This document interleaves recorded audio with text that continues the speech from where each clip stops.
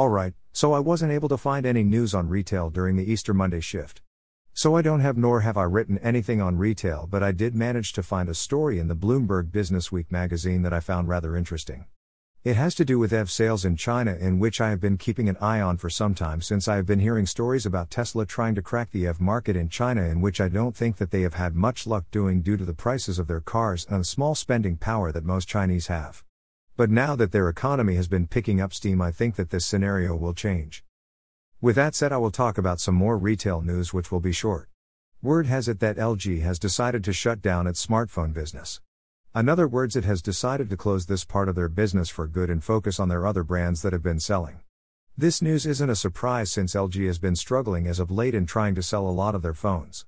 Of course, that doesn't help with matters when they have been dealing with competition from companies like Apple and Samsung, which have really taken over the smartphone market and lowered their prices of made phones that they used to sell.